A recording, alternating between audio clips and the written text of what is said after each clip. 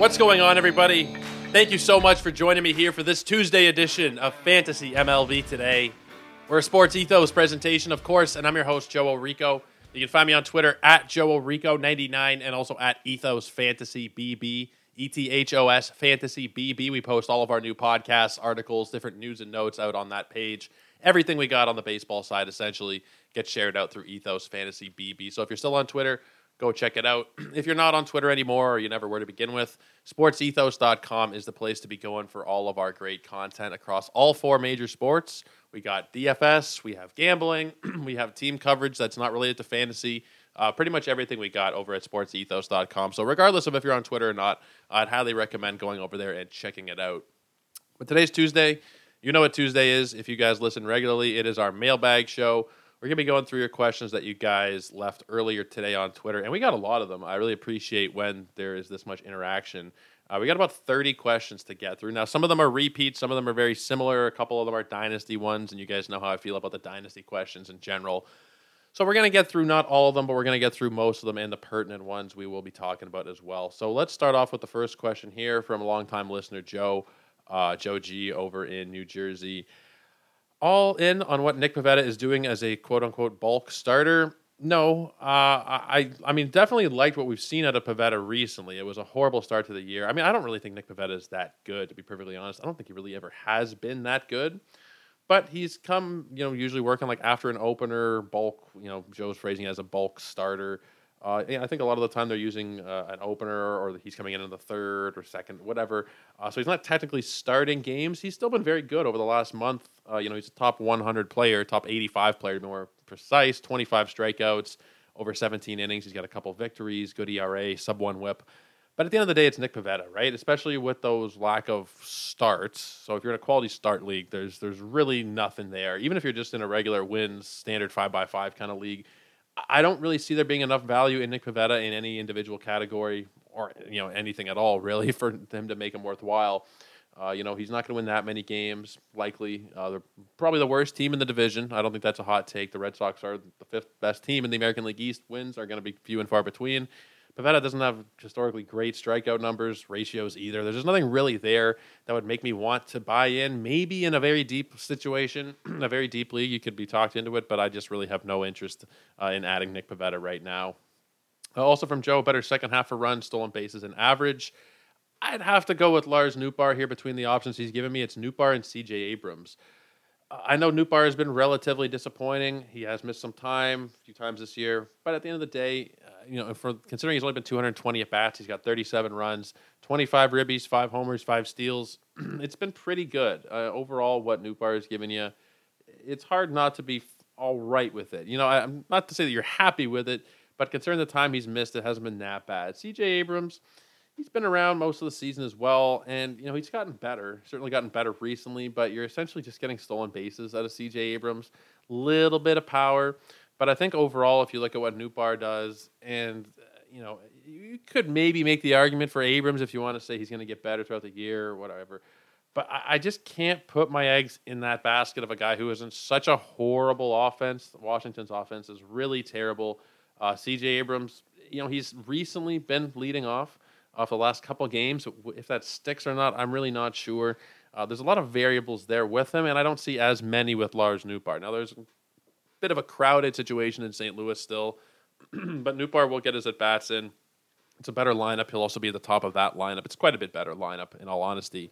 I just don't have that much interest in Abrams. Unless you're specifically just going for stolen bases, and Joe here saying run, stolen bases, and average, I'm going to go with Nootbaar as a whole. I think you're going to have more runs, and I think you're going to have a better average out of him. Probably give stolen bases to C.J. Abrams, though. Thoughts on Yu Darvish? He's looking like just a name value at this point. People are just, and I understand what he's saying, people just see Yu Darvish, and they just want to, keep starting him because he's Yu Darvish, when in reality, the numbers are really rough for this season. 4.87 ERA, a 127 whip. The strikeouts are kind of unexceptional, 89 of them in 85 innings. And not a lot of victories either, just 5 victories through the All-Star break.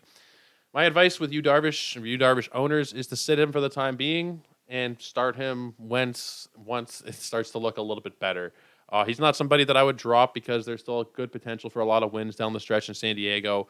If he does get right, and we've seen it last year, even when he doesn't look right off the get-go, because when last year started, 2022, Yu Darvish's strikeout rate was way down. He looked pretty much cooked, and he ended up picking it up over the course of the whole season and gave you a 3.10 ERA, a sub-1 whip, 16 victories. We have seen him turn it around before. I think there's too much value in Yu Darvish. That's where the name brand thing kind of can bite you in the ass, because sometimes you hold on too long because, hey, it's a name. But generally, it is those quote-unquote names who are more likely to turn it around once they have a bad start to the season. So I think Yu Darvish in all formats is still a hold. I'd put him on the bench. He's going to start against the Phillies out of the break. I wouldn't want to start him there. I'd understand it. Maybe, you think, well, okay, second half, something's different, blah, blah, blah. I'd understand it, but I think for the time being, the best place for Yu Darvish is probably on your bench. Moving on here, I got a question from Carl, and it's an interesting one. What relief pitchers are you stashing in a saves-only league with the trade deadline coming up? We had a relief pitcher-centric show a couple weeks ago with Greg Jewett and Mike Carter, and we talked about a lot of the bullpen situations that are more in flux. We talked about 10 different teams where there's not as much security there in terms of it's a committee or there's a guy who might be traded or whatever. And the conclusion that we came to, the three of us, more so Greg and Mike, because what they focus on is that there's really not that much value that's going to be opened up at the trade deadline in terms of relief pitchers this season. There's always a chance that somebody gets traded. I think the most likely one would be like David Robertson potentially. But I don't really see that many opportunities where you're going to be able to stash a guy in waiting and have him really pan out in the second half of the season, because I just don't see that many opportunities potentially opening up. Maybe the Brewers trade Devin Williams. I don't really see it happening. There's a couple of maybe situations like that where if you want to take the setup man, I guess you could do it, but I don't even think it's really worth stashing those guys in advance. If there's a move that happens, then you can kind of be reactionary on the day of. But in terms of going way out of your way to stash like an Ottavino or somebody who is just, I don't know, has some value, I guess, but is not in the closer situation, I just don't really think there's that much need to do that kind of thing. In some years, you can really see that strategy have a value. If you know there's a closer who is very likely to be traded, then you can take the next guy in line and usually will work out for you. This year, there's just not many names that are, I think, going to be traded at the trade deadline in terms of high-end leverage closers. So I think the best point there, the best thing you can do is to hold off on any kind of stashing, keep your team as it is. Of course, if there's an upgrade to be made in the lineup or starting pitchers, whatever, do it. But I don't think you should be sacrificing your current roster in the hopes of getting a closer that's going to be a relief pitcher that will be a closer come August 2nd, August 1st. So I wouldn't be doing it. Personally, for now, I understand if you kind of want to maybe speculate in New York, a couple of spots, but in Milwaukee as well, maybe the Angels with Estevez, but I just don't really think it's that likely we're going to see that many trades happen here. We got one from Ryan here. I have a home run hitting team: Pete Alonso, Kyle Schwarber, Fernando Tatis. It's a 50 in category league. We didn't specify which category, so that could really be anything. Was this the best way to draft? 4 outfielder, 5 infielder. My average is terrible. And I did specify here, I asked him, it is a head-to-head league. I think it's a viable strategy in a head-to-head league to punt a category. And if the category that you've chosen to punt is batting average, that's totally okay. In a roto setting, it's not as advisable. You might come to that point down the end of the season where you say, okay, I'm so far behind in runs, I don't really need to worry about runs anymore. Or saves, or any of the 10 categories. You might get to that point where by default, you're almost punting it. And you can kind of start to see generally now, if you're in a roto league, maybe you already could over the last few weeks or month, to say, okay, I'm 12th or I'm 15th in home runs. I'm back by 62 home runs. Likely, it's not going to happen for me in that category this year. Trade away some of your home run hitters, bolster the other categories. That is a totally viable strategy come mid-season. When you're drafting in Roto, I try to be as balanced as possible. Try not to give up too much of anything. Try not to stack too much of anything. In this particular case, Alonso, Schwarber, and Tatis is a fine trio to have. Between the three of them there, you could be looking at close to 150 home runs in a given season. Alonso showed he can hit 50. Schwarber's hit 46 last year, and Tatis is very capable of hitting 50. You're giving up a little bit of average. Tatis isn't a horrible batting average guy. Alonso's not horrible either. It's more so Schwarber there who's really killing you. You're pretty much asking, was this the best way to draft? I don't know if it's the best way to draft, but it's a viable strategy for sure. In a head-to-head format specifically, to say, okay, and I wouldn't necessarily do it before the draft. We're getting into draft strategy here mid-season, but it's okay. It's kind of fun to think about and talk about drafts. I wouldn't go into the draft and say, regardless of what happens, I'm punting average, I'm punting stolen bases, I'm punting X, Y, and Z. I would kind of just let the draft come to you. If you see in the first few rounds you've taken a bunch of speedsters, okay, that's fine. You don't need to take so much more speed. And maybe you can lean into that kind of build once you've seen the way the draft is going. The first 4 picks that you have are all 0 stolen base guys. Maybe you punt stolen bases. You worry about the other categories. You go for those Corey Seager, Pete Alonso, Kyle Schwarber types, whatever. Totally viable strategy. I think that you're fine. Your average is terrible. And that's just something that's going to happen in this kind of build. It looks like you did lean into it, and I don't have a problem with it at all. Like I said, head-to-head leagues, this is something you can do. It's kind of fun to do as well because those other categories, it's fun to have different builds. It's fun to have a couple teams with this build, a couple teams with that build. I kind of like to mix it up, but I do definitely think if you're doing a bunch of leagues, it makes sense to have 1 league or 2 leagues where you're using a punt strategy. Not like it's the be-all and end-all, you need to be doing this kind of thing, but it is a fun way to mix it up as well, I think. Is Rizzo a drop in a 10-team dynasty league? Yeah, he's saying he's got Goldschmidt and Spencer Torkelson as his first baseman. Rizzo's riding the bench mostly. No one wants him in trades. Get rid of him. There's no need for Anthony Rizzo in a 10-team anything league at this point. There was a couple of questions about Anthony Rizzo. Another guy asked, is Rizzo cooked? Yeah, I don't know if he's cooked necessarily, but he's awful at this point. It doesn't really matter what kind of terminology you want to use. No home runs over the last month. He's batting .213. For the season, he's looking at 11 home runs, a .257 batting average. It's not good.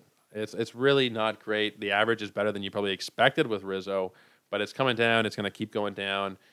Really, all you can maybe hope for is some power in the second half, and I think that generally speaking, if you're just looking for power, that's fairly available on most 10-team waiver wires. It's not that difficult, especially Dynasty. There's a lot of options there. Obviously depends on your format, how many people are rostered and all that. But I don't think Rizzo deserves a spot on 10-team leagues at this point. Rayleigh, Meneses, or Votto. This is 12-team head-to-head cats. I'm holding on to Christian Encarnacion Strand with no NA spot. I'd take a chance on Joey Votto there. Joey Votto has looked really, really good so far. He's hitting a lot of dingers. He's in the middle of a really exciting lineup. It's a very early, 57 at-bats, but he's been really good, and I think we can only expect that batting average to come back a little bit more. I know last year wasn't so great. He missed some time. This year he's missed time as well, but we're not talking about a guy who's going to hit in the low 200s. It doesn't matter if he's selling out for power a little bit. You're going to see a better batting average than 246 with Votto. I would bet my life on it pretty much. Over the course of the season, I think I would bet on Votto over Meneses, who's got on a little hot streak right now. I've never been a big Meneses guy, and Rayleigh I really do like. I just think the playing time is going to be fairly inconsistent. You could make that argument for him, but I think that Votto is the guy that I would personally choose here. Would you trade away Strider for Valdez and Michael Harris for the second half? I think it's fair. I think it's a fair trade. Personally, I wouldn't be able to trade Strider for that, but I do think that it is requisite value where you can say, okay, I'm not getting ripped off here. Like this is a reasonable trade. I think Framber Valdez is easily a top 10 pitcher down the stretch. I think Michael Harris is somebody that it's hard to say at the top of your head like where you'd rank an outfielder, but I mean he's been over the last month nearly a top 20 player. He's hitting home runs, he's stealing bases. I hate that he's still at the bottom of the lineup for the Braves, but he's going to end up outperforming last year's home run total most likely, stolen base total, and I know it's going to be more at bats, but you'll probably see him get that run total pretty close to last year as well. It's definitely I'm trying to gloss it. It's definitely been more disappointing than we would have expected from Harris, but he's been really good recently. You pair him with Valdez, I think that's a fair trade for Strider, but personally, I wouldn't want to trade Strider at this point still. Is $23 Trey Turner still a good dynasty keep in a 12-team head-to-head category on base percentage league? Yeah, I'm not ready to write off Trey Turner yet. I think it's still very early on in the game to be talking about how he stinks now and all this crap. Like he's been a lot better recently. He's only 30 years old. He's not somebody that I'd be willing to write off just yet. And we're not really particularly close either. Beginning of a new contract, we see this all the time. And I know there's some people who will say, oh, the quality of contact and this and that, and there are some viable things you can look at that say he is not as good as he used to be, but it's still Trey Turner. We're coming from such a high place where he was, that even if he is declining a little bit, I'm not worried about the long-term outlook for him. Also, Dynasty League, he is still the guy that I would keep there. Which SP rebounds first, Christian Javier or Alek Manoah?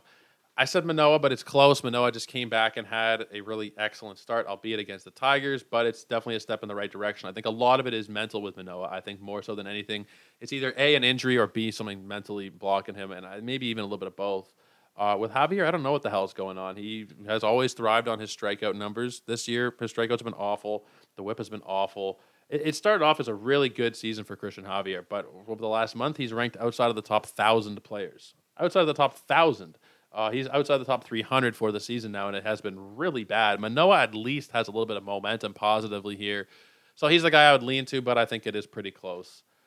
Will Adbert Alzolay be the primary closer going forward for the Cubs? He's locked in there. It looks like he is fully locked in there. It's what Mike and Jeff or Mike, geez. Sometimes I will say Jeff. I think it's the Greg Jewett, and I don't know, I'll go to his last name. Apologies, Greg. Greg Jewett, that is his name. I don't know where I get the Jeff from. But yes, according to them and according to everything that we're seeing, Adbert Alzolay is going to be the guy who is the closer moving forward in Chicago. He's the arm to roster in that bullpen. Best hitting prospect coming up in the second half, I have to assume Christian Encarnacion Strand. It's been a while. We've been waiting on it, but he is the next big guy to come up, I think. We'll have to see what the Reds do, but he would be who I put my money on here. Tucker or Julio, rest of season. This is a tricky one. I went with Tucker. I think it's a slight lean to Kyle Tucker. He's been super good over the last, I guess it's like a month or so. He's like a top 15, 10 player over the last month. 5 homers, 5 steals, 21 runs, 18 ribbies. He's got the season numbers really high up. If you remember, he kind of took a dent last year because his batting average was so bad to begin the season, and then he ended up with a 257 average, kind of deflated his overall ranking and everything. He's at the 288 for the season. He's going to have more steals. He'll probably have more runs, almost definitely more runs. RBIs will be close. Homers will be close. Everything will be the same pretty much as last year, except with a better batting average. Julio, it's looking like everything is going to be slightly bit worse, maybe some more steals for sure, because everybody's stealing like crazy, but it will be a worse batting average, probably fewer RBIs or close number of RBIs. Runs will be fairly close. He's generally been kind of disappointing. Tucker was a little bit to start the year. Julio, even though he's been at the 57th ranked player for the season, which is still excellent, not quite what you were expecting when you drafted him. Still very good. Still got a lot of faith, but Kyle Tucker is the guy I would go with here.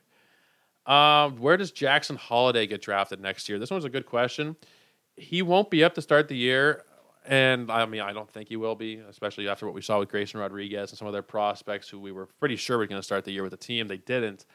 I would expect Jackson Holliday to be up after a couple months next season, and I think it's viable to draft him with your last pick or your second last pick and then stash him and then just see what happens. Especially if you have those NA spots, then it's a fairly easy decision to take him with one of your last picks. But even if you don't, the talent is there. We know he can be, we've seen what happened with Corbin Carroll and Julio and Bobby Witt in their rookie seasons. We could see that exact same kind of thing from Jackson Holliday. He's that special of a prospect. I know I'm not a huge prospect guy, but he is that special. You can just see the numbers. You see what he's doing at the lower levels, the fact that he's already in Double-A. He's going to be in the major leagues before long next year. I would be wary about drafting him too high up, but last round or two, I'm totally there as like a speculative. Maybe he ends up in the big leagues sooner than we think. So I'm totally there for that. Very happy to take him with one of my last 2 picks. Just, don't be, middle of April saying, where is he? It might take a little while, but I do think at the end of the day, he is likely worth taking with maybe your 30th round pick or whatever last round it is, Yahoo, NFBC, whatever it is. I could see definite arguments being made to take Jackson Holliday right at the end there. But guys, that'll do it for us today. I really appreciate all you continuing to hang out and drop questions over on Twitter. That much is very appreciated. As we go down the season, you start to wonder, is anybody still watching? Anybody still seeing? Anybody still listening? It's good to know you guys are still out there. It's good to know that some people are not jumping over into football just yet. I know we'll get there, and everybody will be in football mode within a month or two. But I'm glad you guys are still here. You guys can reach out. Any questions, comments, or concerns, anything like that, at Joe Orico99 over on Twitter. Ethos Fantasy BB as well. Make sure you're following over there. It's more important than any other account you can go follow in terms of baseball for us, because that's where we repost all of our podcasts, articles, news, everything we got going on. on our baseball side. So make sure you're checking us out over there. And of course, like I said off the top, sportsethos.com if you're not somebody who uses Twitter.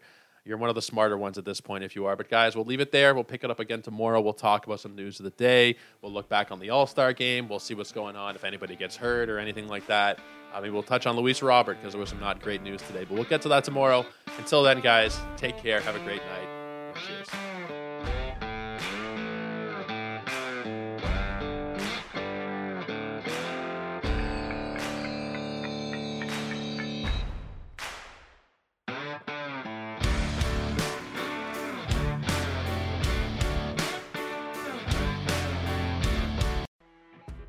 You know when you're listening to a true crime story that has an unbelievable plot twist that makes you stop in your tracks? That's what our podcast, People Are the Worst, brings you with each episode. I'm Rachel. And I'm Rebecca. We're identical twins who love true crime cases that make you say, didn't see that coming, and we hate the people responsible for them. Listen to People Are the Worst now on Apple, Spotify, or wherever you get your podcasts.